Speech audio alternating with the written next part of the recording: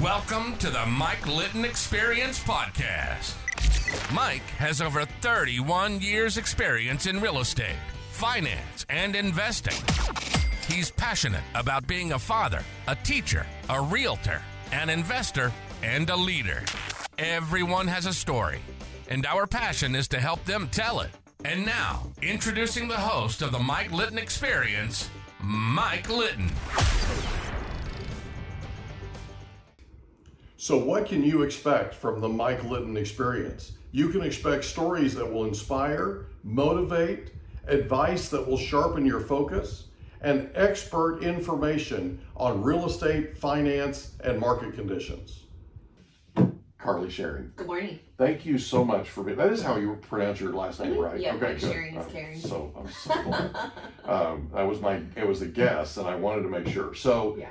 I am so glad that we had an opportunity to get together. Thank you for joining us for the Mike Litton Experience. Yeah, absolutely. Happy to be here. So like we talked about, our passion, so we believe that everybody has a story. Mm-hmm. And our passion is to help them tell it. And one of the things that we know is from experience is we're gonna have you tell your life story today. Mm-hmm. And we know that from that, people are going to hear things about your life that they're going to connect with. Yeah. Okay? Yeah. And it's going to inspire and motivate them to do things that they've been putting off, quite honestly. Yeah. Okay? Yeah. And we're all about inspiring and we're all about motivating. So I'm super excited that you're here. Thank you so much. So like we talked about before, what we're going to do is we're going to talk about your life story. So we're going to start with where you were born. Okay. So where were you born? I was born and raised here in San Diego. Really? So you're a native? Mm-hmm. I love it. Yep, a unicorn. I'm never leaving. So where in San Diego? Specifically Pomerado Hospital over in Poway. Okay. I was raised in Rancho Penasquitos. Okay. And then, so Rancho Penasquitos, Rancho Bernardo, Poway area have always been like my home territory. So your whole childhood was there? Yeah, I lived in Rancho Penasquitos until my parents split in 2006. I'm sorry. And then it's just the way things happen sometimes. Yeah.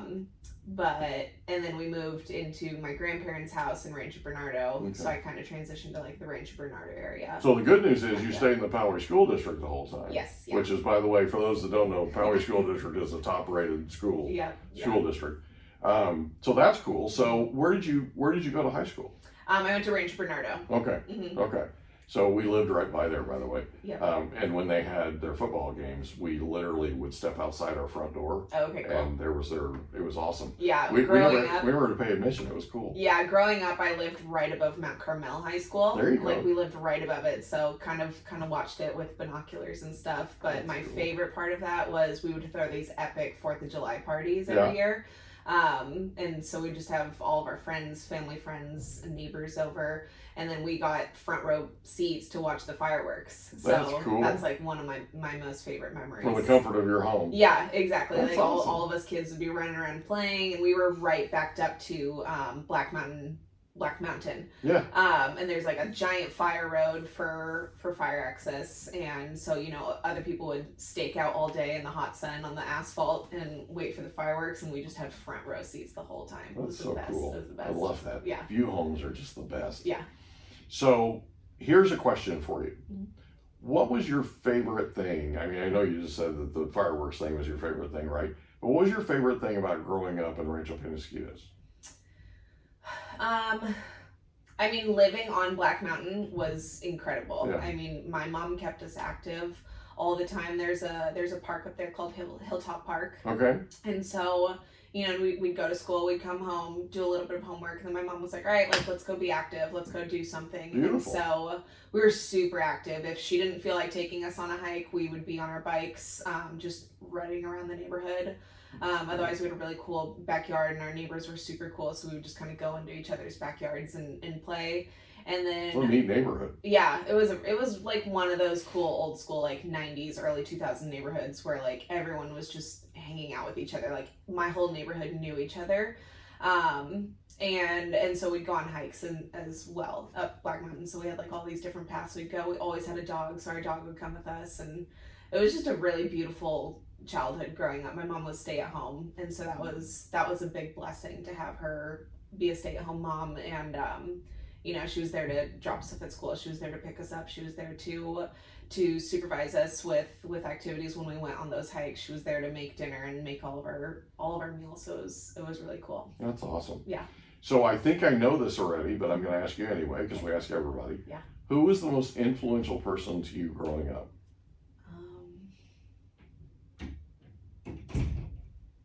You know, it's kind of like a culmination of people. Okay. And it's something I probably don't recognize or like didn't recognize as a kid. I recognized it more now as an adult. Okay. And it's kind of a mosh pot of people. Like obviously my mom was great. My dad had his different things that he imparted on me. I had a lot of great school teachers, just as you were saying. We had good we're in a really good school district, mm-hmm. So I have a lot of memorable teachers who taught me different things.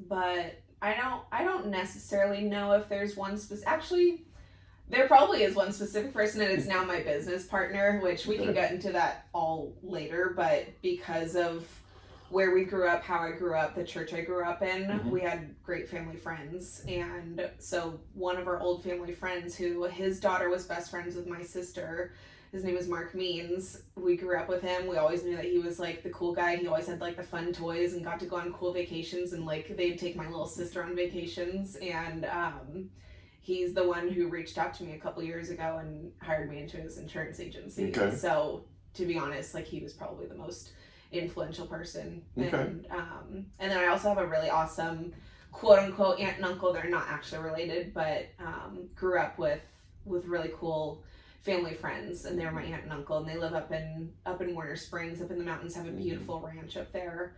And is that the one you and Maddie went to? Mm-hmm. Yeah. Those so I've known, amazing. Yeah, they're amazing. I've known them for a long time. I've really grown up with them since probably 5th grade.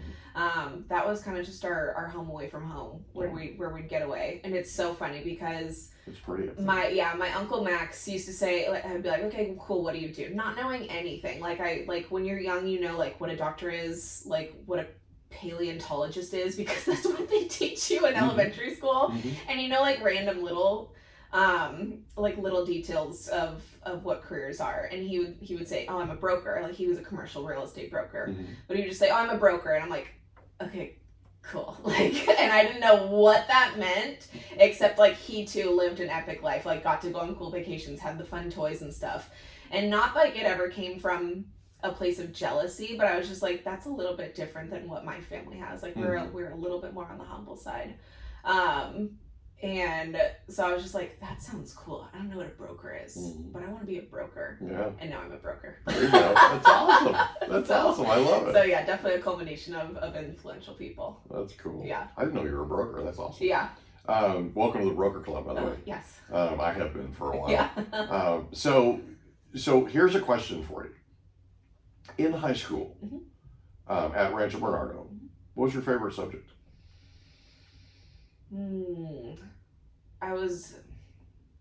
I liked just being a student.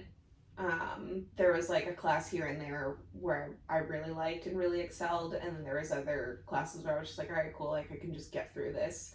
I was very advanced in Spanish. I grew up with Spanish speaking in my home because my family lived in Colombia for a few years when they were younger. You had a fair advantage. Yeah. So there was some Spanish speaking, and I was also really involved in mission trips with my church growing up. So we went down to TJ a lot, and so Spanish was kind of just in my world.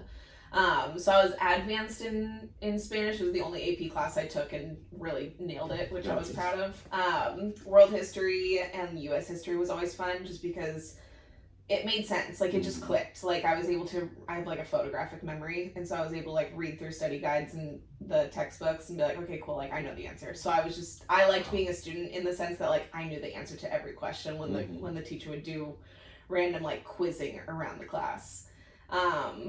I didn't know that about you. Yeah, cool. Yeah. And then I loved chemistry. I thought chemistry was fascinating. Did not do well in it in college, but I really loved chemistry in high school.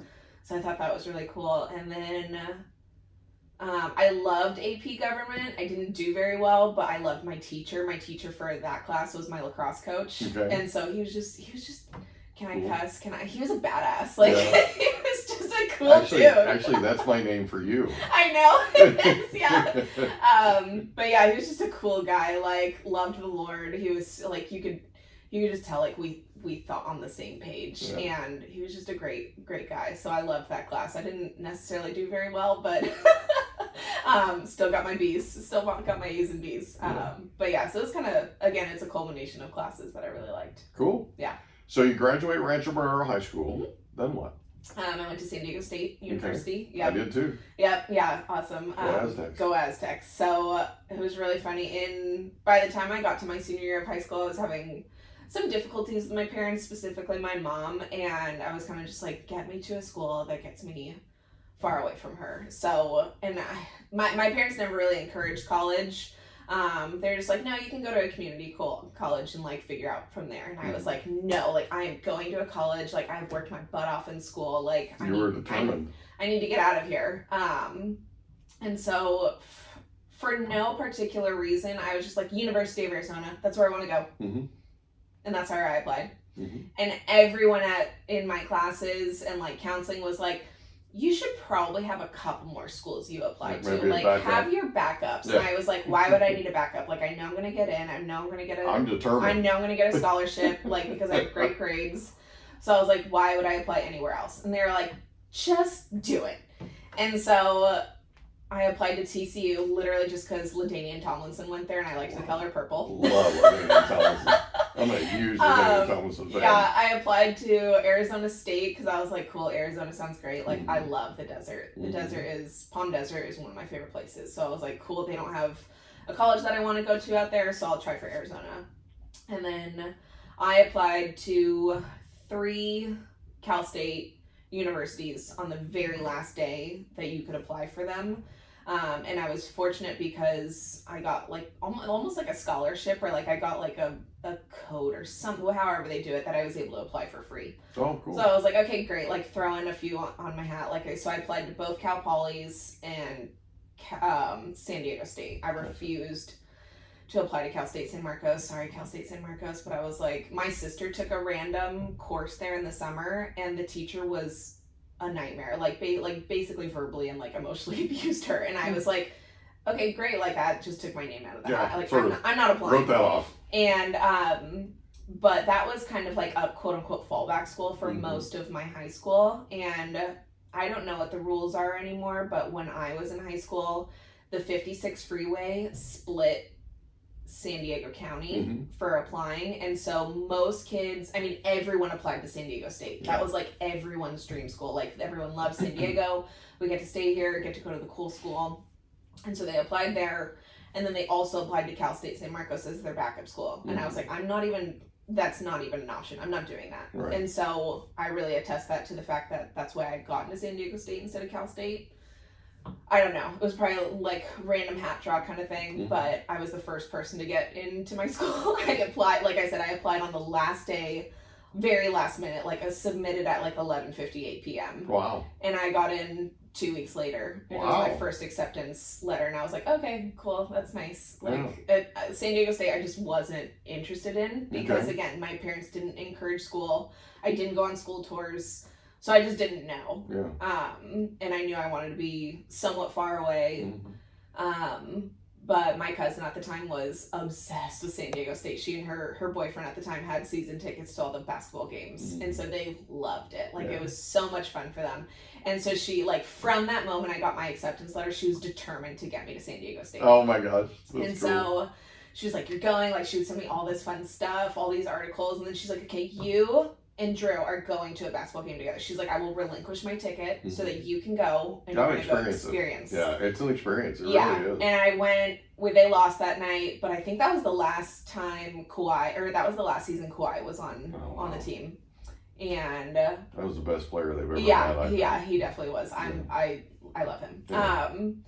And so I went to a basketball game. Again, I have never experienced another basketball game. I'm sure the atmosphere is very similar at most schools, but I went and I was like, this is my school. This is where I need to go. Like, it was such a great experience. Yeah. And so I accepted. I chose San Diego State, and so I was there for all 4 years. That's where I got my undergrad degree. So, that's cool. So yeah, it was funny because University of Arizona was the very last place to accept me. Oh, really? And they gave me like $5,000 in scholarships a year, and I was like, cool. Did not do it because I would have been out of state, so it's out of state tuition. Right. I would have paid for like one book a year. Yeah.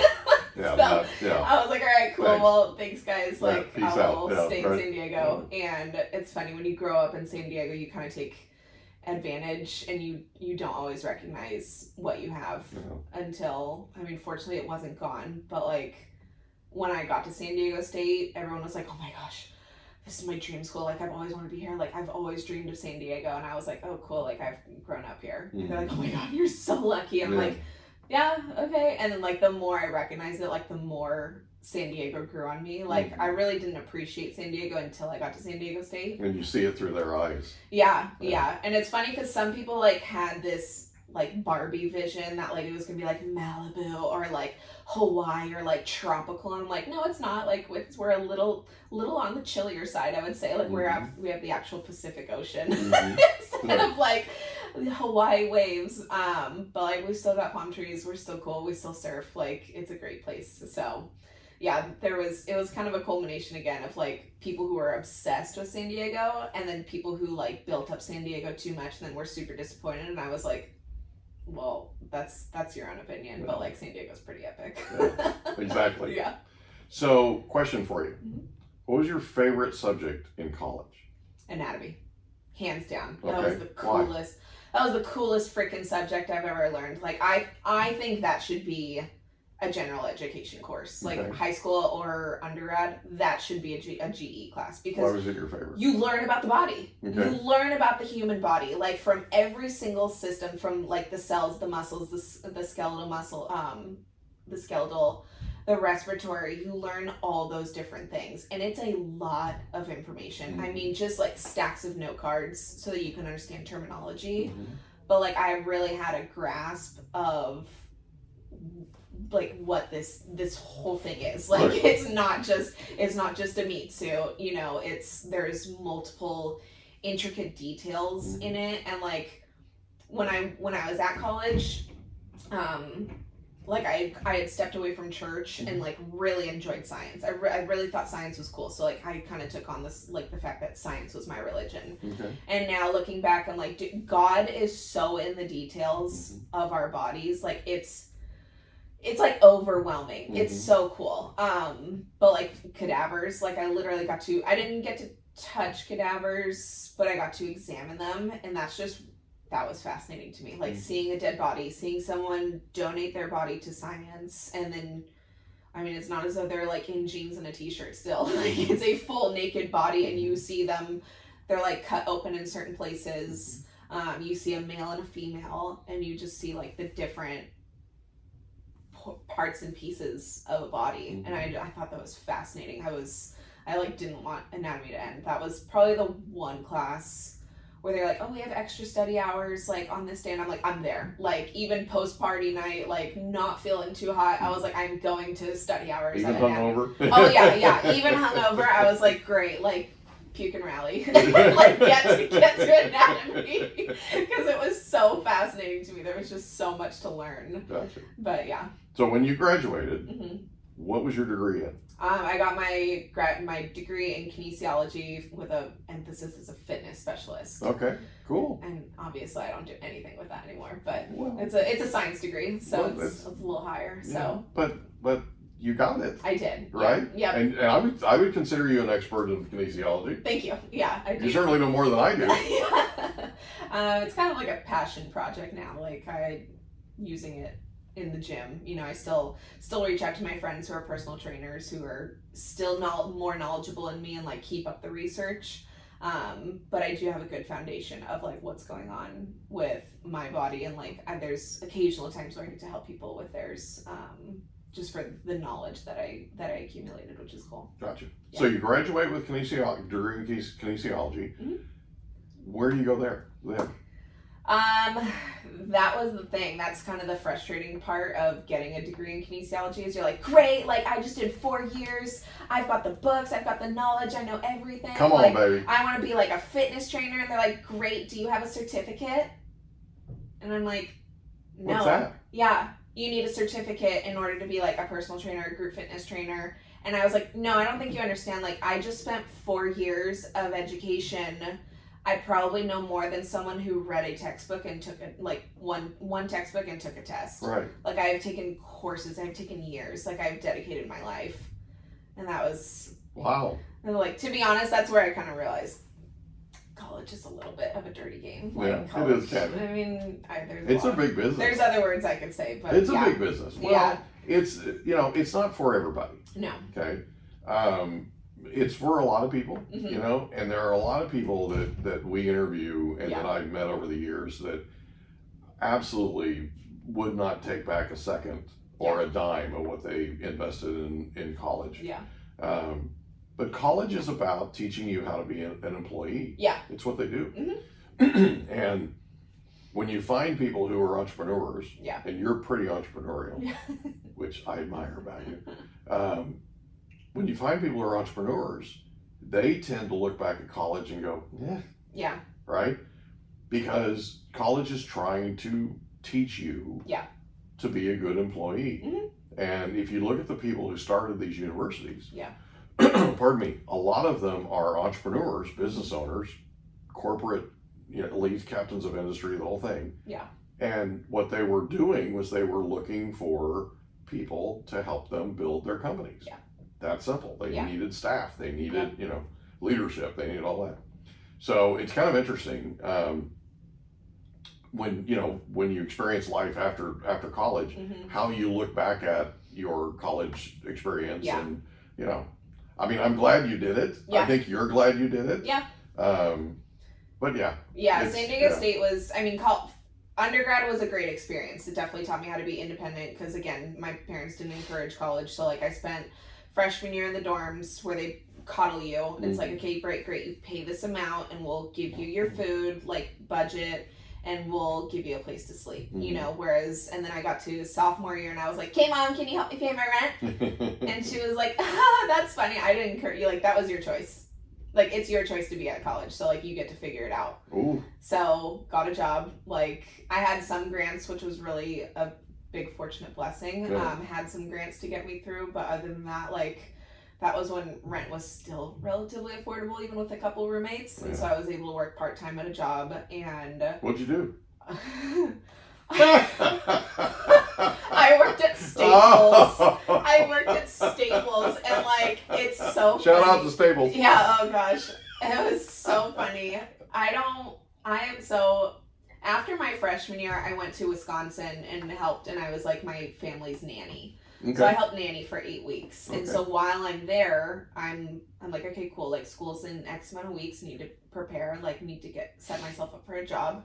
And so I applied to hundreds of places, literally hundreds. Like, this is 2013. I don't really know if the actual job market was awful back then or not. It wasn't that hot. Yeah. We were recovering still from the Great Recession of 2008. Yeah.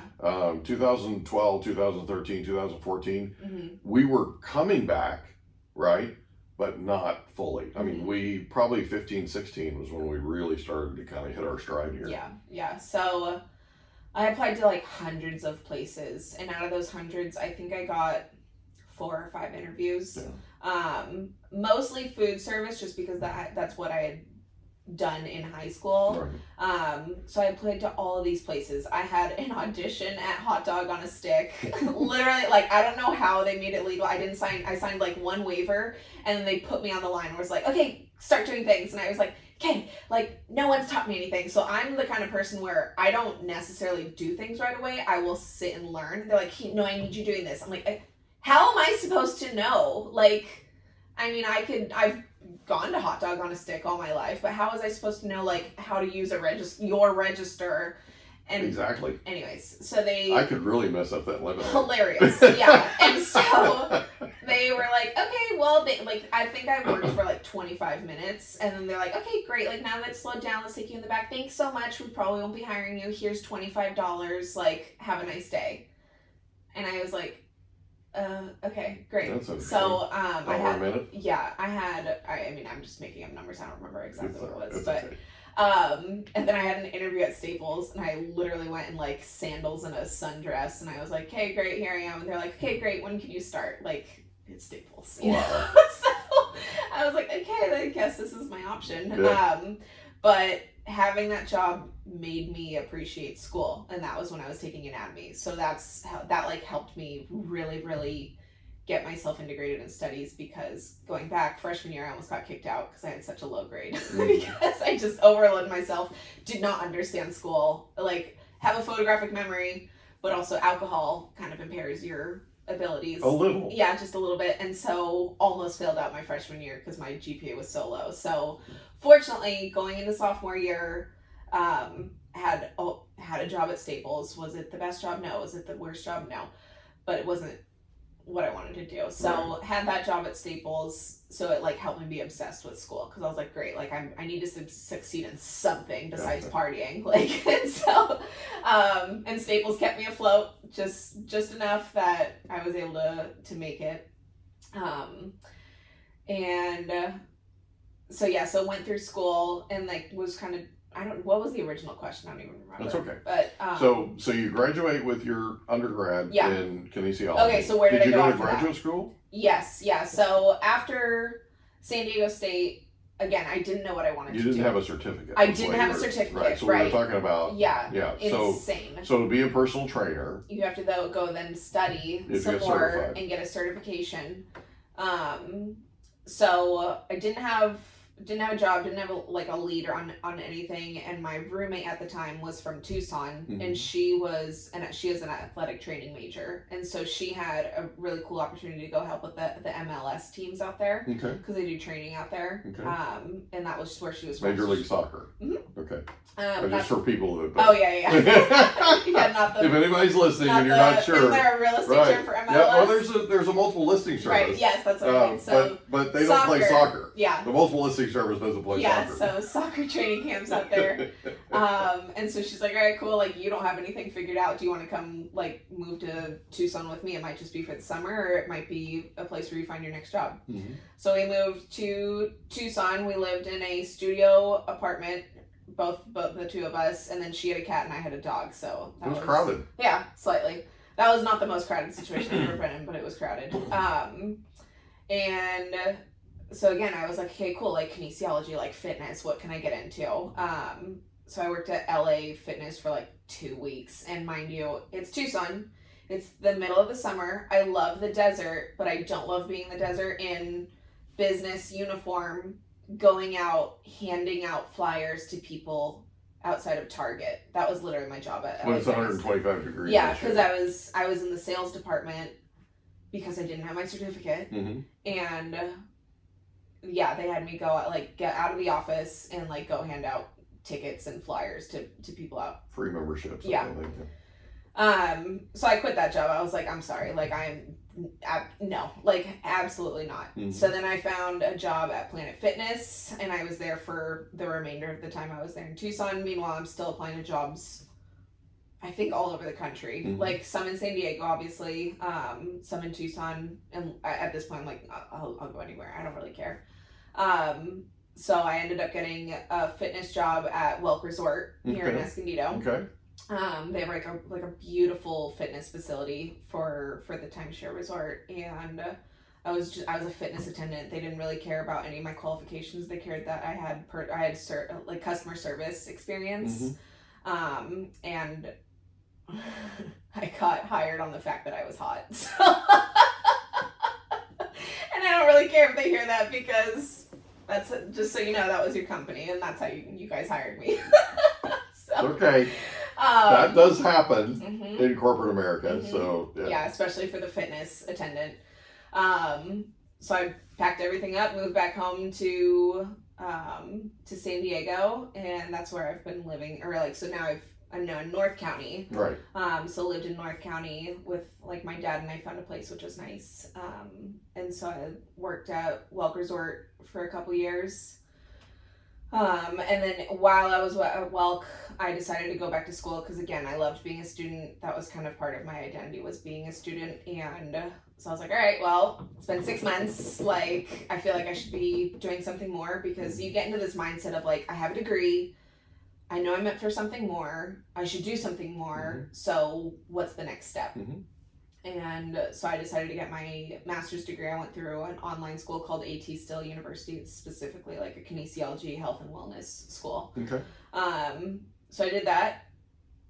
That one I mean, I don't like to use the word regret, but like that one I regret. Like I don't need that. Like I should have learned my lesson from the undergrad of, at the end of the day, like the fitness world doesn't give a rip about you unless you've got a certification. And so I didn't really exactly have a plan of what I wanted to do with a master's degree. I thought I kind of had like these notions of like, oh, I'll be like a fitness manager. Like I always wanted to be someone who like could use my knowledge, do a little bit of sales, take care of the team. But I never it's something I could have created, but yeah, I couldn't conceptualize, like now I can't conceptualize what I wanted. But I painted like a picture of like, oh my gosh, yeah, I'm going to get my master's degree, another check off the list. And then I'm going to be like, everyone's going to want to hire me. And like, that's honestly the mindset that a lot of people get after college is like, I have this exactly what they want on their checklist. And now everyone's going to want to hire me. So again, like master's school did teach me more time management because I had a full-time job. I did full-time school. I think I had 2 jobs at one point. Yeah, I had the Welk job, and then I had another person, like a fitness job, and I did school. So I did those. That's a lot. Yeah. And yeah, so I like that one again was time management, but also like I don't use my degree, and not to say that like it was a waste of time, but at the same time like it was a waste of time. It was a waste of money. It was a waste of loans to try to just get another thing on my checklist. And I probably could have done with just still working. And there's honestly a couple people who I've talked to where they're like, okay, I think I'm gonna go get my master's degree next. I'm like, hold up. Like, get out into the workforce, go see what you actually want to do, like test out a couple things before you spend tens of thousands more dollars on money for a degree that either you're not going to use or an employer is not going to give a rip if you have it or not. Right. And to each person is different, but like for the friends that I do have that I speak into their lives who are interested in pursuing a master's degree, like I have told them like, hold up, like go see what you actually want to do, because we're in 2023, like people can get famous and rich off of nothing, and that's not to say like everyone's destined to be an influencer in their own degree, but at the same time like there are a lot of different avenues besides going through the standard route of 4, 6, 8 years of college. And that's just, those are the conversations, like, and that's from my own personal experience, and each person can do their own. It's not as though I would ever force them to not go do more school, but at the end of the day, that's really where I believe like we have gone wrong, especially for universities that don't teach us how to think anymore. They just teach us what to think. And that's the biggest issue I have with colleges and universities and higher education, is because you do get sucked into a system of being their employee because you're a constant student, and then you just like the best thing you can do is go be a teacher. And I did have a lot of people tell me that. They're like, oh my god, you'd be a great professor, you'd be a great this, you'd be a great that. I'm like, hey, yeah, like I probably would, but it's kind of just because I'm regurgitating exactly what you've told me for the past 4 to 6 years. So again, I don't know how to think and how to help I wouldn't know how to help my students think. I would know how to tell them what to think and what to learn. Yeah, but see, you mind if I interrupt you? I don't think that's the way you would be. I don't think, knowing you. Yeah. Okay. But again, that's why I would be, if I were to be a teacher, it wouldn't be in a university setting, because that's, in my opinion, I believe that you've got the overhead people who are telling you like, what are these kids thinking? Not look great, like they're thinking outside of the box. They're thinking like, fortunately my master's degree did help me do that. we were still in a school setting where we were taught like how to think, like how to formulate. Like we did some really cool projects, did some cool things, and I had a very different perspective on the fitness industry because I had my job at Welk compared to everyone else. Everyone else had like consistent clients, right? You know, who they could have like as their experiments on basically. Whereas I had people who were there for a week and gone, and then they'd come back a year later. Right. Or like some people were there for extended stays, so I kind of had quote unquote clients. But yeah, I did have. But the vast majority of what you had were timeshare clients because Welk is a timeshare resort. Yeah. And like you said, they're there once a year. So kind of an interesting take. Yeah, definitely. So do you mind if I share something with you? I have a belief. And the belief is that God's never going to give you more than you can handle. Right. And the things that you experience, the things that you go through that are struggles, are God's way of preparing you to help other people in the future that are going through the same type of thing. So you're an example, I believe, of what I believe. And that is you had this idea of getting your bachelor's degree, getting your master's degree. This is what's going to happen. The world's going to open up for me. Yeah. Right? And what you found was something different than that. Yeah. What I admired the most about you is, I admire a lot of things about you, but what I admire the most about you is you were willing to step up and tell people, look, it's not what you think it's going to be, right? Yeah. You need to be thinking about this in terms of what reality, more like what reality is versus what you have worked up in your mind. Yeah. Because it sounds like your experience was you had this worked up in your mind, and then you graduate and reality hits, and you're kind of like, "Wow, hello," right? That's a big deal to me, and the reason why I feel like, well, there's a lot of reasons, but one of the biggest reasons why I feel like you would be an amazing professor in a university is I don't believe that you would be taking the party line or towing the party line in terms of this is what you have to espouse. Yeah. One of the biggest problems I have with universities now is we've gone away from the Socratic method. Yeah. We have now gone to this is what you need to learn. This is how you cheat to get ready for your test. Here's the test. It's open book if we need to have an open book just so we can have people pass a number of a percentage pass, right? And it becomes this sort of rote deal. Yeah. Whereas in the Socratic method, which by the way, honestly, it's the way I raised my children. Yeah. The Socratic method. Okay. It is more challenging. Yeah. It's much, much easier to take a script that somebody gives you and just deliver the script every day. Yeah. It's boring, but it's a much easier thing to do. Yeah. Okay? And I believe, and I think you do too, that there's a certain party or a certain way of thinking that's, let's say, more leftist, that doesn't question anything. They don't question anything. Yeah. They just go by what they're told. Yeah.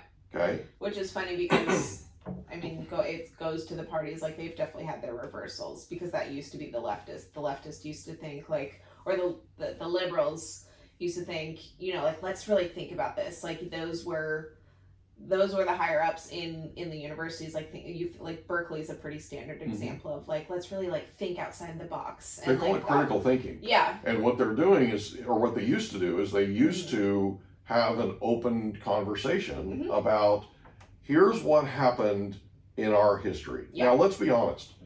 The history of the United States is pretty checkered, okay?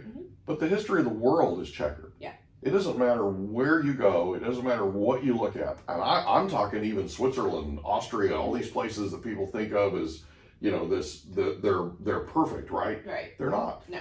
And if you look at their history, you'll find that they have a checkered past similar to what the United States has. Yeah. The thing is, and I'm a huge believer in this, and part of the reason we're doing this podcast, by the way, is we want to affect the way people are thinking. We want them to start opening up and thinking differently. Yeah. And I'm talking I'm talking thinking objectively. there's a very famous person that once said, if you ignore history, you're going to repeat it. Okay? Yeah. This whole thing of tearing down Columbus's statues and all these other things that people are doing, they're trying to erase our checkered past. Yeah. I get what they're doing and why they're doing it. The problem is we need to learn from it. You were a history student. You loved history in high school. And one of the things that I believe comes from an innate knowledge of history, or a developed knowledge of history, is we learn what not to do. Yeah. We learn how unbelievably ancient we were at the time that these things happened. Right. If you look at what happened, though, they had to survive. Yeah. People had to survive. And they had to try to figure out how to thrive. Yeah. Okay? Did they make the best decisions? No. Yeah. Did they know that they were doing bad at the time? Probably. Yeah. But they were trying to do what they could in a time that is not today. When we were developing as a nation, we were developing as a world, the whole thing. I believe we need to study those things in detail and learn from our mistakes. Yeah. Period. Definitely. So anyway, that's just my take on it. Yeah. And I just so you know, I'm one of your biggest fans. Thank okay. So you graduate with your master's degree. Kind of a disappointment, right? Then what happens? So I actually got fired from Welk a month before I finished my master's degree. I had an inappropriate relationship with a coworker, basically. And he took me into HR. That's not good. Yeah. Okay. So that was a big crash in my world. Probably should have turned my life back to Jesus at that moment and just like fully surrendered, but it's just it wasn't what I thought to do. And so I had like a crying fit and just got back up on my feet and started finding other avenues. I had a part-time job still at that time, and so I was a group fitness trainer for women over 40, which is cool. Kind of funny because I'm not anywhere close to 40, but they loved my energy and they were fun to train. So I was a group fitness trainer, and then I kind of just went back to finding extra jobs, finding extra fitness places, because at this point I did get my personal training certificate, and I got my group training certificate. So I was like, great, now I've got the check boxes all these people want. Right. So and the bachelor's and the master's. And the bachelor's and the master's, yeah. And so I started going out and just finding more group fitness jobs, and then I also became a dog walker. There was this app called WAG, and it was like the Uber for dog walking, where it's like, hey, this person needs you to walk Scruffy, like tap to reserve it, you know. And so I was driving all over Kingdom Come to go walk dogs, which was definitely therapeutic. And I know Maddie can attest to this. Like, sometimes you just need to have a season where you hang out with dogs. So I would just like have my headphones on, plug into a podcast, and go walk a bunch of dogs all over the county. And so that was really fun. That was probably part of like where my entrepreneurial spirit started.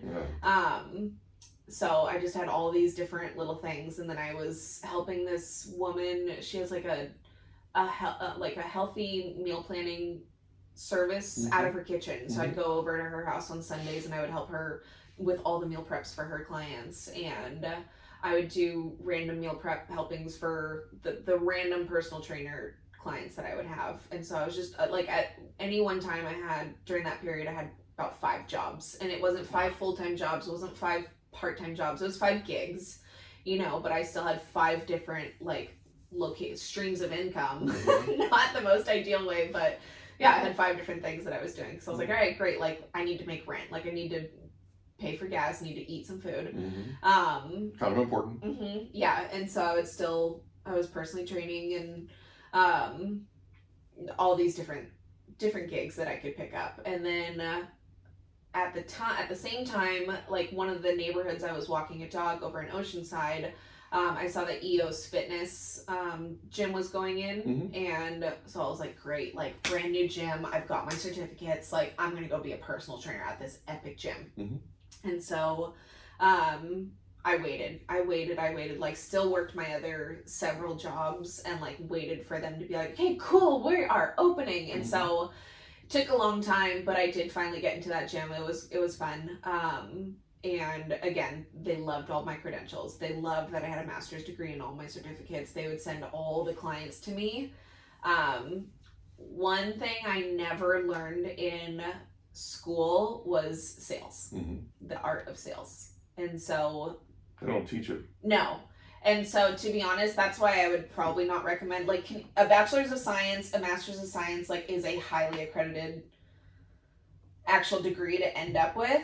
But at the end of the day, like, kinesiology should be someone's passion project. Like, I would tell anyone, like, if you are interested in going to college, go for business. Go for business. Go learn the art, the basics of business, and then go take your passion project and turn that into a business. I wish if I could go back to San Diego State and do it, I would do that. I would go learn business, get the basic fundamentals down, and then go take whatever I'm interested in and turn that into a business. Right. And that's probably what I would recommend for most people.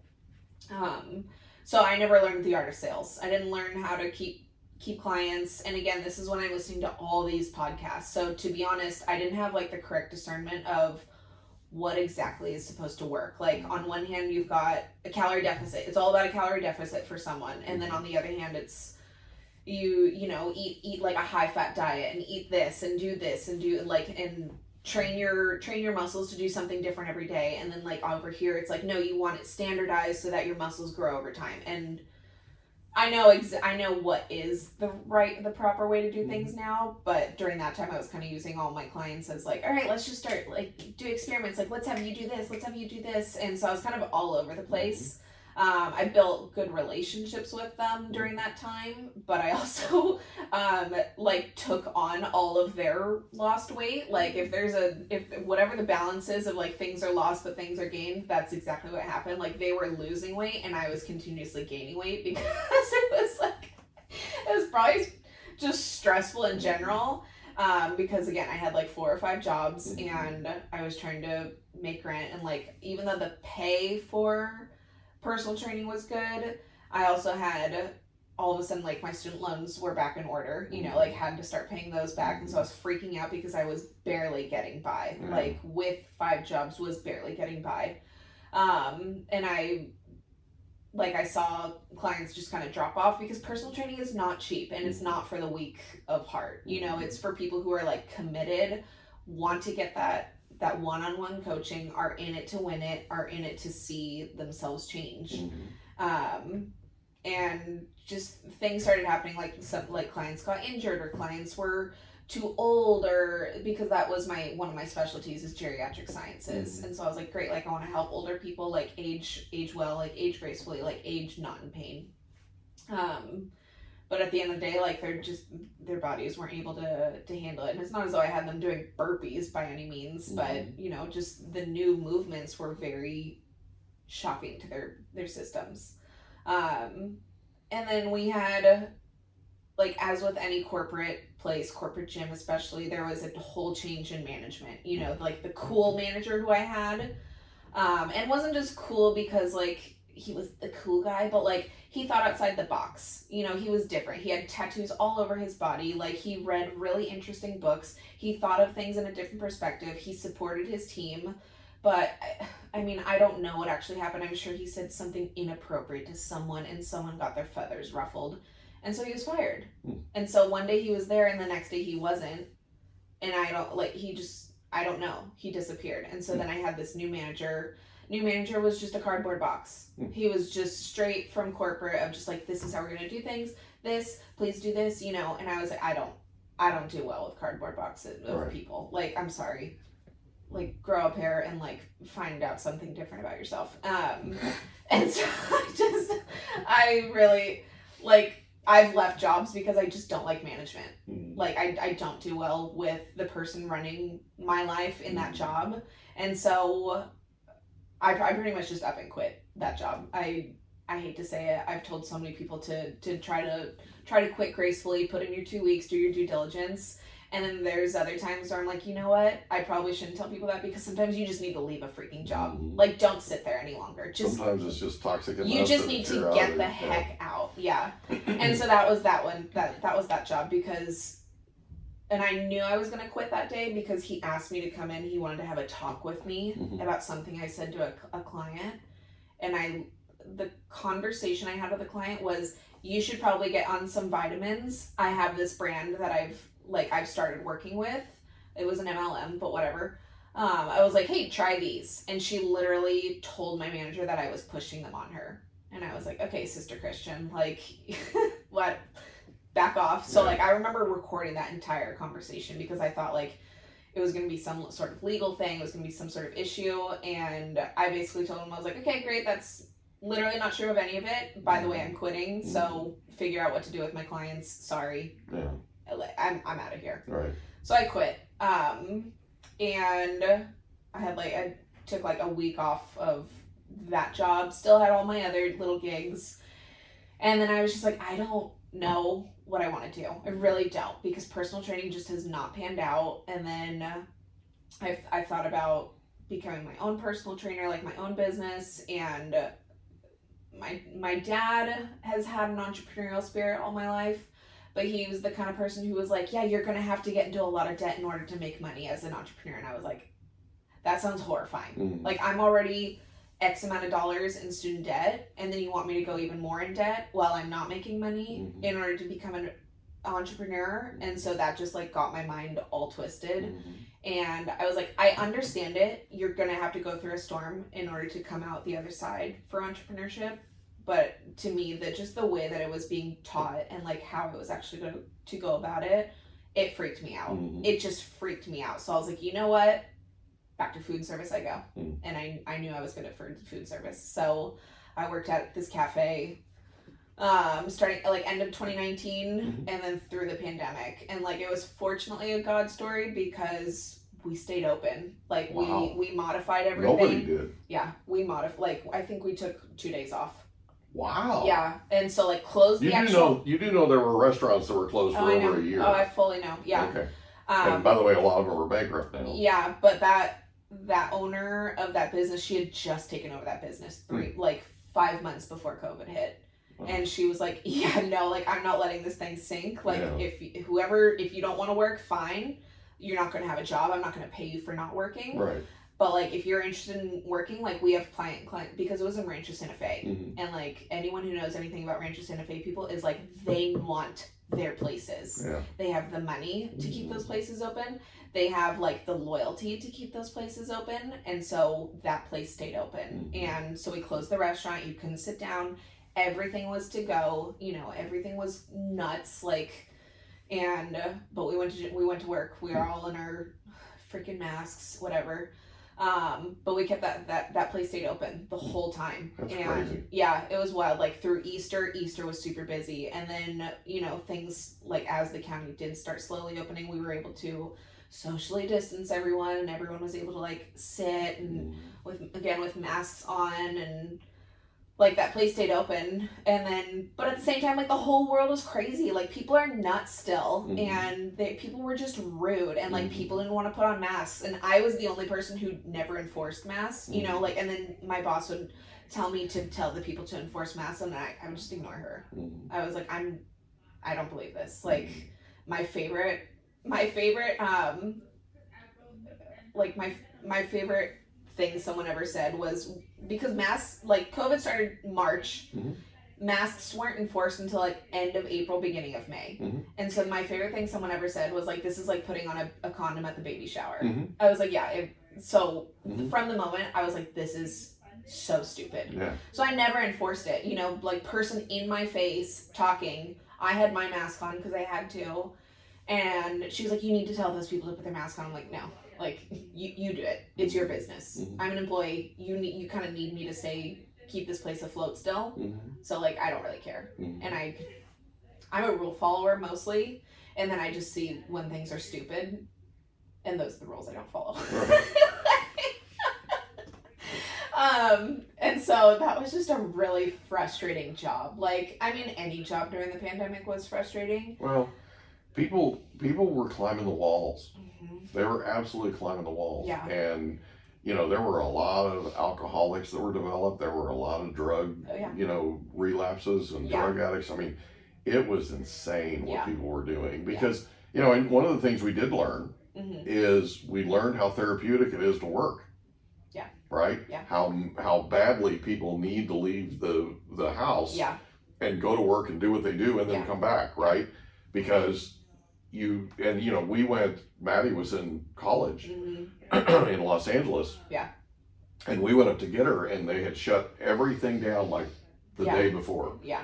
We went up there, we were on 5 going up to downtown Los Angeles. Right. And there's a spot at Norwalk where it's notoriously always stopped. It's, you know, it takes quite a while to get through, all that kind of thing. There wasn't a single car on the freeway. Yep. I took a photo of it because it was that weird, right? Yeah. And we ended up getting up there in an hour and 25 minutes. Never done that before. Yeah, never. We got back in an hour and 23 minutes. Yeah. I mean, it was like, this is insane. Yeah. Cool, but insane. And it felt weird. Yeah. Right? Like it was just like this, I don't know how to explain it. It was surreal, I guess, you know? Yeah. And it was one of those things. We brought Maddie, we had a 2-bedroom, 2-bath, 1,144 square foot condo that we were renting. Yeah. Don't ever do this. And we brought Maddie back and she stayed with us for a couple of months. Right. You learn a lot about your child when you spend that amount of time in that small space. Yeah. Right. And she didn't have anything to do either because school was closed. Yeah.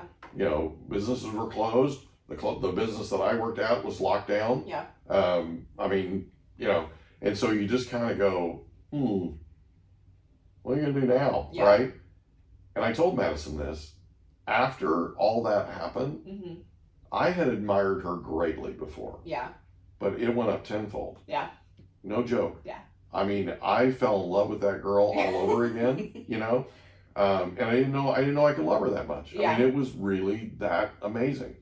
So there were positives that came from it, but of course, it was nuts to see how people reacted and how sort of the thing that was scary for me was how it felt like there was so many people, like such a large portion of the population, where there was almost this psychosis that was existing underneath the surface. Yeah.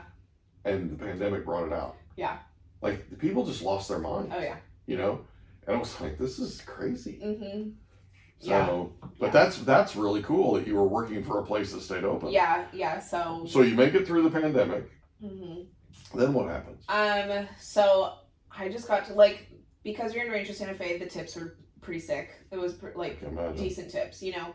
Like you'd have Phil Mickelson walk in, you're just like, hey, I know who Phil Mickelson is. All the other girls are just like, okay, great, he's a customer. And I was like, that's Phil Mickelson. Like, are you that's really cool. Right.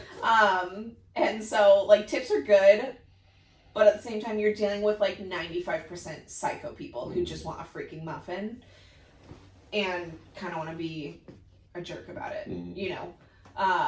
So I finally just and again, I left that job because of the management. I liked the gumption that the lady had who owned it, but on the other hand, I was like, you're just a parent over my shoulder at this point. You're watching every single thing I do, and this again, I see things that I don't agree with. They're stupid rules, and finally I was just like, you know what, I'm leaving. I up and left, and I'm sorry to the owner of that bakery, but I had to just get out of there. I felt comfortable where I was financially, and I was like, you know what, it's summer. I need to enjoy the last 2 months of summer season of 2020 and just not want to be suicidal by the time I am done with the job at the end of the day. Yeah. So it had that effect on people too, where they got to a place to where they were like, okay, I need to enjoy life more. Yeah. Right? Yeah, absolutely. So kind of funny, just the beginning of the biggest God story is the morning I quit that job, my now business partner, Mark Means, called me up and was like, hey kiddo, how you doing? What are you doing? I know it's it's a weird world out there, but what are you doing? Tell me about your life. And I was like, oh, well, I just quit a job this morning. And he was like, funny because you know, I've been, you know, I'm an insurance broker, and it's funny because he was my insurance agent. And he's like, I'm getting to a point where I'm interested in retiring soon, but you know, I'd love to have you on our team and see if you're, you know, interested in being part of our business. Brock is still here. Brock, his son, is the other part of the business. And he was like, why don't you just come in? Let's catch up. Let's have like a little meeting interview thing. And so I went in like dressed up, like interview clothes, and he was like, I mean, we're super casual at the office. Like he wears like a short sleeve button down and cargo shorts every day. And so I went in like, here's my resume, like I'm all prim and proper, and he's like, what's up? How's it going? Mm-hmm. And we just had a conversation. He's like, I don't really know. He'd known most of your life. Mm-hmm. Yeah. And he's like, well, I don't really know how to explain this job, but we'll just we'll just mark it as like, you'll be my executive assistant. And so that's what I was. So I started like a week later, started like the day before 9/11. I always remember that as like my anniversary. Mm-hmm. And sat down at the desk, had no idea what I was doing. He had another assistant who helped with things. But yeah, I started out as his executive assistant, and during that time he was like, cool, like I would really like to help you get your license in insurance. And I was like, cool, I don't do sales. Mm-hmm. I do not do sales. If you make this job about sales, I won't do well. I will quit. Like, do not make me do sales. He's like, I don't want you to do sales. And I was like, okay, like, okay. And so I studied my butt off to get my license. That look is really cute, by the way. Like, what are you up to? I don't know, but okay, great. If you want to pay for my test, like, go back into being a student. Okay, but that was adorable. Yeah. So we're clear. Studied my butt off. It was the hardest test I've ever taken. Like, kinesiology had some difficult tests, and then this one, I was like, because it's California regulations. You know, they're teaching you what to think. Mm-hmm. Meanwhile, I'm already doing the job of an insurance broker, and so I'm learning how to think. Mm-hmm. And they just did not go well together. So I literally had to use what I knew from the study guide and the things that kind of matched in the industry and put those together to pass with like within an inch of my life, you know. And that's, I mean, all you have to do is pass. You just have to pass it once and you're good to go. Mm-hmm. And so I passed my test December of 2020, and it was so exciting. So then... Was that the life insurance test? No, that's property and casualty. Okay. That's what I have my license. I'm studying for life insurance right now. I passed that test, by the way. It's so boring. The life insurance test? It's so boring. I passed it. Good. I can't believe I stayed awake to study for it. Yeah, it is. Yeah. I mean, property casualty is so much fun. There's so many moving parts. Like, again, I have a photographic memory, so you just...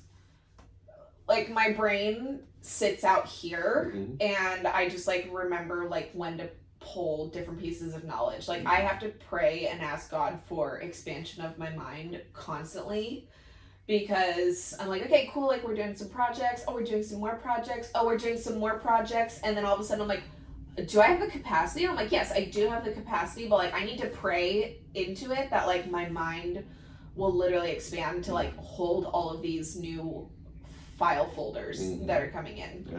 Yeah. So 2021 started off, and that's when I had my license, you know, so I was actually official, like got to start making commissions. Like, I had never made commissions in my life. That was so exciting.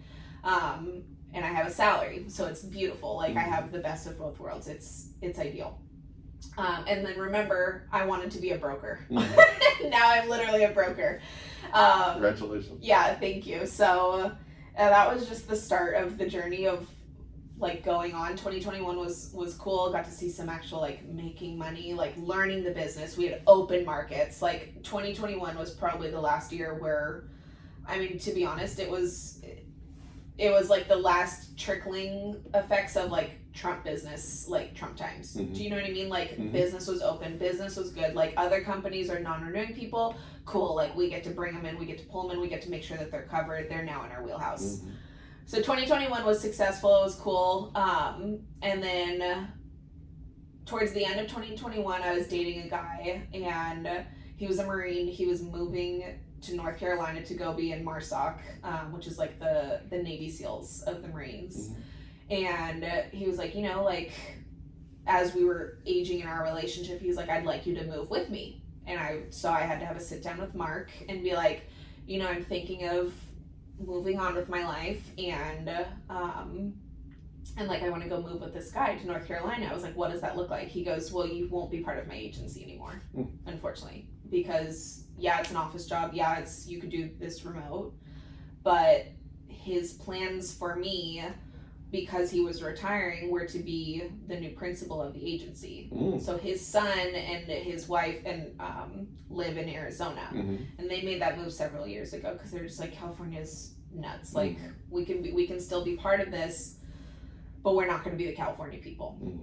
And so that's really why Mark brought me in, is because he needed you to be the California person. Needed someone he could trust and who he already knew, who could like grow into the position to take the agency, because he could have hired just someone could have just ran the agency from the California side, but they wouldn't have been connected, or God forbid he had to not close the agency, obviously, but like it wouldn't have been what it still is. Okay. You know, like those clients would have been lost because Brock and his wife wouldn't have been able to hold it down, because we have to have a brick and mortar. We have to have someone representing California, being in California for a lot of our contracts. So I had that conversation with Mark, and I was like, okay, like, I'm looking at moving to North Carolina. What does that look like for me? He goes, you won't be part of this anymore. And he was like, that'll be upsetting. Like, I'm not going to hold a gun to your head, but this is what I've carved out for you. This is what I want for you. But like, and this is what I need. Yeah, this is what I need, essentially. But at the end of the day, he's like, I can't nail you down to California if you don't want to go. Like, if you want to go move on with your life and go do that, like, by all means, go for it. And so I just remember sitting there in a conundrum, because that was my first relationship I had ever been in. And this is the first opportunity where I like really felt I was in a place where I was supposed to be. And then all of a sudden it was like splitting, and I was like, oh my gosh, like, yeah, you gotta make a choice. What do I do? That's tough. And I mean, yeah, I wasn't in church at that time, and I was just like looking up, I was like, what the heck am I supposed to do? And I remember hearing the answer will be to break up with your boyfriend. And so I remember beginning of 2022, you know, we're having this like very emotional conversation of like, what am I going to do? Like, I wanted to go move with him. I don't know if I could. And it really came down to this one question. And again, this is where if you don't learn from your history, like, you're not going to be able to move forward and like do something, like change it for the better. And I asked him, I was like, would you put my name on the title of the home? Like, I'm leaving my family, what little friends I had. I really didn't have any friends. I'm leaving this incredible opportunity to go move to the other side of the country with you. Where you know nobody. I don't know anybody except for you. And like, I would probably become friends with you, some of your Marine friends. I don't know. And I was like, would you put my name on the title of the home? I was like, I'm not asking for 50%. You can put my name on as like 3%. Would you put my name on the title of the home? And he said, absolutely not. Absolutely not. And did you ask him why? I didn't necessarily have to. He told me, and I have this notion, or like this, I guess it's a hypothesis, I don't know, or someone had told me one time where like your childhood traumas need to match in order to like be good together. And I don't know if that's necessarily true, but I did think about that at the time, where he grew up in a very broken family. Like, dad was not there, and he basically had to rely on himself. He only trusted himself. He could only rely on himself. Like, mom was in the picture every once in a while, but like, he only trusted himself. The thing that I learned from was my mom.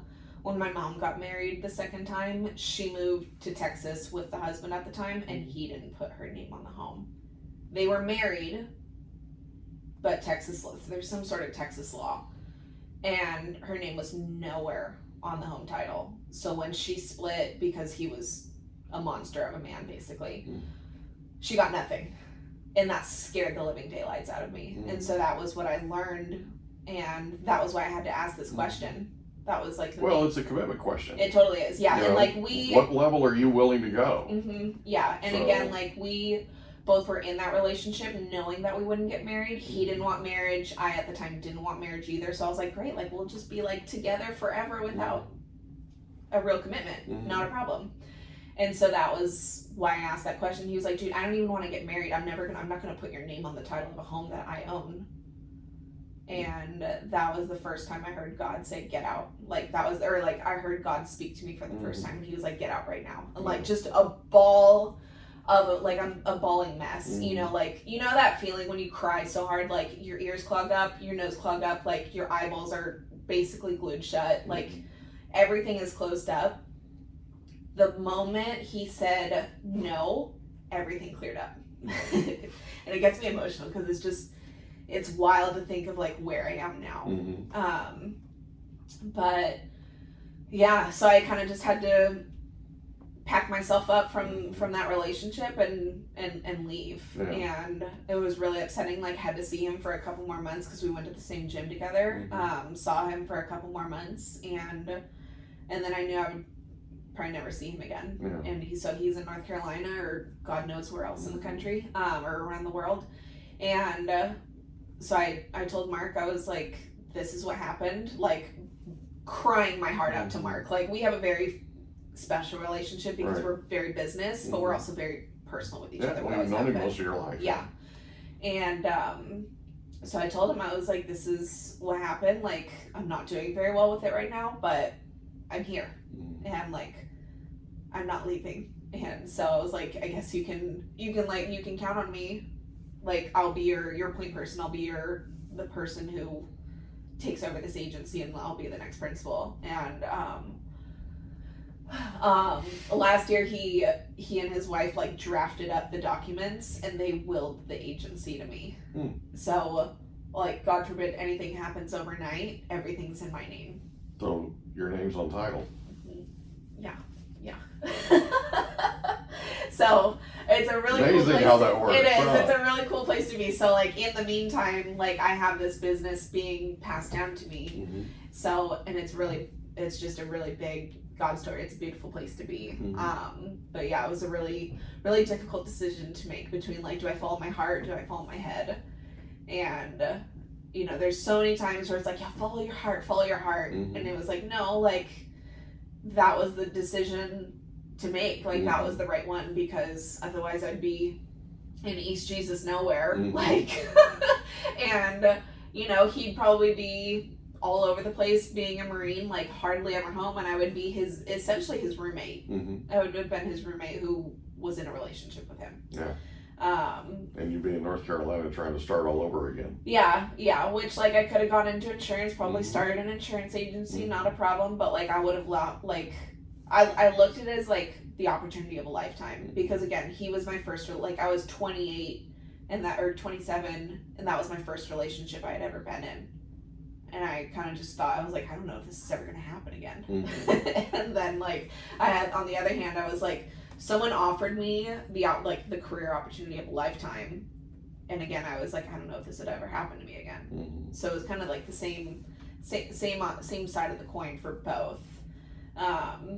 But yeah, so I cried at my desk for 2 days straight after the breakup because it was so upsetting. And then that was again where I heard God, and he was like, it's time to come home. And so that's when I'm sitting at my desk, it's a Wednesday morning, just like bawling my eyes out, and I was like, okay, like what church do I go to? And every single day I pass by on the 78 freeway, I pass by Awaken Church in San Marcos. And so I was like, okay, cool, like I think that, like, again, I pass by it every single day. I see the name every single day, but like I was like, I think that place is called Awaken. So I Googled it, and like the front page, as soon as you click it, was like, come join us tonight at 6:30 p.m. And I was like, okay, cool, like guess I'm meant to go. So yeah, I went to a Wednesday night service, an absolute bawling mess. Like they're so nice, like, and when you walk in, they've got parking attendants to help you, like if you're a first time guest, they're like, oh, flash your lights, and I'm like, hi, like I'm new, and they're like, okay, great, park right there. And then like you like you get out of the car and then you go and there's the high team. And the high team's like, hi, welcome. And I just like remember melting into this woman's arms, like just bawling my eyes out. And I was like, I just need to be saved. Like, and she was like, okay, great. Like, let's pray for you. And just like right away was like wrapped in someone's arms, like getting prayer. And it was just such a cool place to be.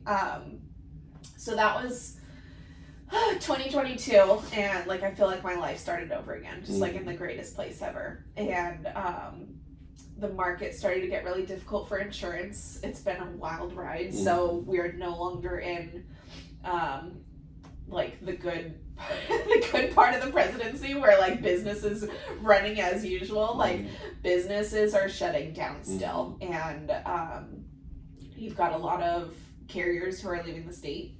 And we've really seen that in 2023, where carriers, we've had about 20 insurance carriers leave the state of California. My agency still works with companies who are interested in writing in California. We still have an appointment, and we still have contracts in California. Like, there's unfortunately a lot of California agencies who are being shut down too because they're just not producing enough. Yeah. And we've been really, really fortunate. So, yeah, that was a teary transition into business. But well, see, my favorite thing about the memes story, is I'm not going into sales. Oh yeah. If you make this about sales, I'm quitting. Right? And you're literally in sales every single day. Yeah, I'm in sales every single day. But it's interesting because you had the same view of sales that I had. Yeah. I literally hated the idea of sales. Yeah. I felt like there was no way I would ever be that slick, I'm going to trick you into, and right? Is that because you I'm don't gonna like just, sold? I'm going to, I'm going to just, right? I'm going to steal all your money, Totally. right? That was my view of sales. Yeah. And then I take this class that Tony Robbins teaches called Sales Mastery. Right. And I get certified in Sales Mastery. Cool. And I find out that sales isn't anything like what I thought it was. Yeah. It's not even remotely close to what it is. And he told us, if you do it the way that if you do it this way, you're failing. Yeah. What? Right? So what I learned was the people that absolutely made me hate the idea of being in sales We're the ones who are not good. We're the ones that were really terrible at it, right? And they were actually failures. Yeah. And so I was going to go be a success, and I've done okay. Yeah. But it was one of those things where it was a real awakening for me. I mean, it was a real, honest to goodness, just absolute shift, like tectonic shift for me. Yeah. I mean, I didn't feel the ground move, but it sort of felt like the ground was moving. Totally. So I just dearly love that story. You told that story at our house one day, and I was like, I think you're a badass. Anyway, so insurance today is not what insurance has been. Do you have an opinion as to why the massive change? Is it a post-COVID thing? Is it the way we're managing our forests? Is it, what do you think it is being an industry expert? So I call it a peaceful protest. Okay. We've kind of seen this happen with like Bud Light and Target were two really good examples earlier this year of the people who were not fans of what they did with Target and Bud Light did not go burn down Targets. They didn't go like destroy property and stuff. They just simply said, I'm not buying your product anymore, or I'm not supporting your product anymore. Right. And so I really think that the companies who are leaving California are using it as a peaceful protest. On one hand, we have the California brush issues, but like half our state is brush. Like, get it together. That's how it is, right. And on the other hand, up until recently, like it's kind of, there's been like some illegal activity in order, like, if you want to clear brush from your house, you have to be very specific and quiet about it, because you've got the people who are like, oh my God, you touched a nest, like, we're gonna fine you, you know? So people are like, okay, I won't, like, what am I supposed to do about the dead like brush behind my house? You know, they're trying to clear, but then you've got on the other side, they're like, oh my gosh, don't touch the baby bird nest or we'll fine you. So you're in this weird conundrum. So that's part of it. And then I really think the biggest part of it is how much lawlessness there is in California. We're fortunate that we don't see a lot in San Diego, but it's in LA, it's in San Francisco. It's like, if companies are just being broken into and things are being stolen, they don't just say, darn, and move on with their life. You file an insurance claim. And so a lot of money has been paid out through insurance. So it's a crime rate thing too. Okay. Because, I mean, this is just my hypothesis. This is not anywhere. Well, here's I agree with you, and I'll tell you why. Insurance companies typically don't just do property insurance. Right. They don't just do casualty insurance. They don't just do auto insurance. They don't just do real estate insurance. They do errors and omissions insurance. Right. They do fraud insurance. They do liability insurance. They do all these different types of insurance, right? Life insurance, right? Yeah. And what I found, just from conversations that I've had with people in the industry, is when their property and casualty department starts hemorrhaging money, they try to turn around and increase rates on the other departments, like E&O, life, whatever. And what they're finding is a resistance from the consumer about the rates going up over here. So they're trying to drive the revenue up here to try to compensate for the losses over here, right? Pardon me. And their answer has been, at least as far as I can tell, is to pull up stakes and hit it. Right? And go somewhere where I think you're talking about this silent protest, go somewhere where it's more conducive to do business. Okay? Exactly. For years and years now, I told you I have a background in the building industry. For years and years now, I've watched industries like Corky McMillan, perfect example, McMillan Realty, McMillan Development. Corky McMillan is a San Diego native. When Corky McMillan passed away, his family, right after he passed away, packed up and left and took their corporate headquarters to San Antonio, Texas. They're no longer a California company. And that's just an example, okay? But you look at all these different companies, their headquarters are now in Texas, in Florida, in Georgia, in places where it's much more conducive to build homes and do what they do in terms of property development than California. California has basically run them off the table and out of here. Partly because we're running out of permittable land, but also because that permittable land a lot of that permittable land has become non-permittable simply because of net catcher, because of rare species, because of all the Sierra Club and the what we call the NIMBY thing, not in my backyard kind of thing, right? And it's become prevalent. It's become really bad. Right. And builders have stopped putting their developments on the ballots as a ballot measure, as a proposition, because they're seeing this lack of support from the electorate. Okay. People don't understand that we have, like Alan Nevin, whose book I gave you his book the other day, and you ordered his second book. Alan Nevin told us on my radio shows years ago that if we don't import another person into San Diego County than we export, if that all stays constant, just because of our organic growth, we're talking death, we're talking births, we're talking, just evolution of life, right? We need 12,500 new home units built and sold every year. We haven't done that since before 2008. No, that makes sense. Okay? So we're easily 100,000+ units, and there are some people that think we're 300,000+ units short in San Diego County, just San Diego County, not the rest of the world, not Northern California, not okay. And so now you have a situation where you're short on all of this inventory, drives up the price of the inventory.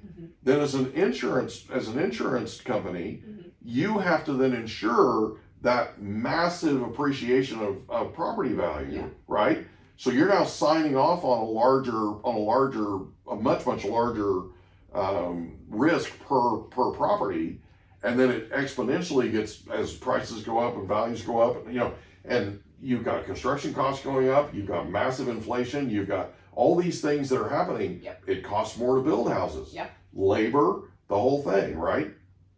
Then you go back to, it costs money to do the labor thing, but then you have workers' compensation insurance you have to purchase, right? Which is going up.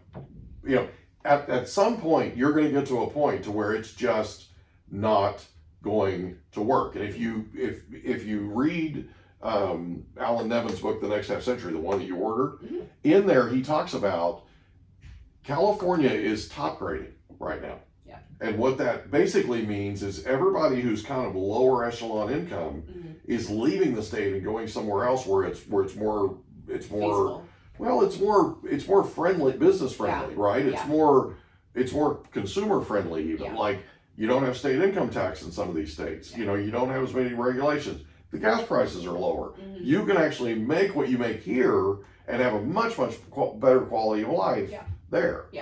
And so that's a challenge for us because we have the most VC venture capital. We have the most venture capital coming into California than we do in any other state in our nation by far. Here's the problem.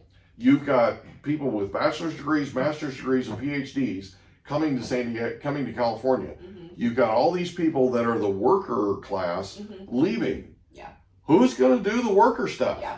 Okay? This is a problem. Exactly. This is an economy that is literally not built for success. And it's getting worse every single year. So that's the challenge that I see is and then you pack on the fact that there's, every time you turn around, there's another set of regulations. Regulations cost money to business. And they also increase the risk of businesses going under. And then you're trying to insure them. This is a recipe for disaster. Anyway, so that's my take on it. So it's not necessarily the most optimistic, wonderful worldview, but it's kind of what we're seeing on the ground. So, anything else you want to cover before we wrap up? No, I think we should definitely do an insurance. We're going to. One in general. We're going to. We'll get into some depth. There's a lot to cover. There is a lot to cover. There is a lot to cover. I am so glad you're in sales, though. I cannot tell you how happy I am that you're in sales. Well, I mean, the thing I've realized with sales is it's about educating the client. You know what I mean? Like, anyone can sell insurance, honestly, and just look at the straight facts or straight numbers and be like, great, this, like, the most amount of I'd say more clients I've gotten in general, our premiums were higher because I had an educational conversation with that client. I'm like, here's what you're getting for a couple $100 more a year, and you're getting hundreds of thousands, if not millions of dollars in coverage, compared to this person over here who they're saving you a couple $100. But like, if your home burns down to the ground and you're missing hundreds of thousands of dollars worth of coverage, you're gonna really miss that $200 you paid. We had a wildfire in California years ago called the Witch Creek Fire. I had the attorney that was representing over 500 homeowners that their homes had burned to the ground. They did an audit of those homeowners' insurance coverages. 85% of them were underinsured. And some of them were underinsured by $200,000, $300,000, $400,000. So this is something to think about when you're listening to this and you're talking about insurance coverage. This is somebody you want to be talking to because you're an expert at this, and you figure out, what sales is now, you figure out what your client's need is, and you help them solve it. Exactly. Right? You help them take care of what needs to be taken care of. And that's amazing. And I could not admire you more if I tried. You know that. I'm her biggest fan, or one of them anyway. So thank you for being here. And I really enjoyed this. I am so pumped up now that I've hung out with you for the last hour. I'm probably going to go run through a wall. Okay, great. But thank you for being here. I appreciate it. Thank you, Mike. We hope you enjoyed another episode of the Mike Litton Experience. If you did, do us a favor, smash that subscribe button, tell your friends, family, and coworkers about our program, and wherever you get your podcasts, please leave us a rating. It helps us to connect with quality people just like you. And that's a wrap. Another episode of the Mike Litton Experience in the books. Reach out to Mike on Instagram at Litton Realty. Want to meet with Mike? Check out calendly.com/Rio760.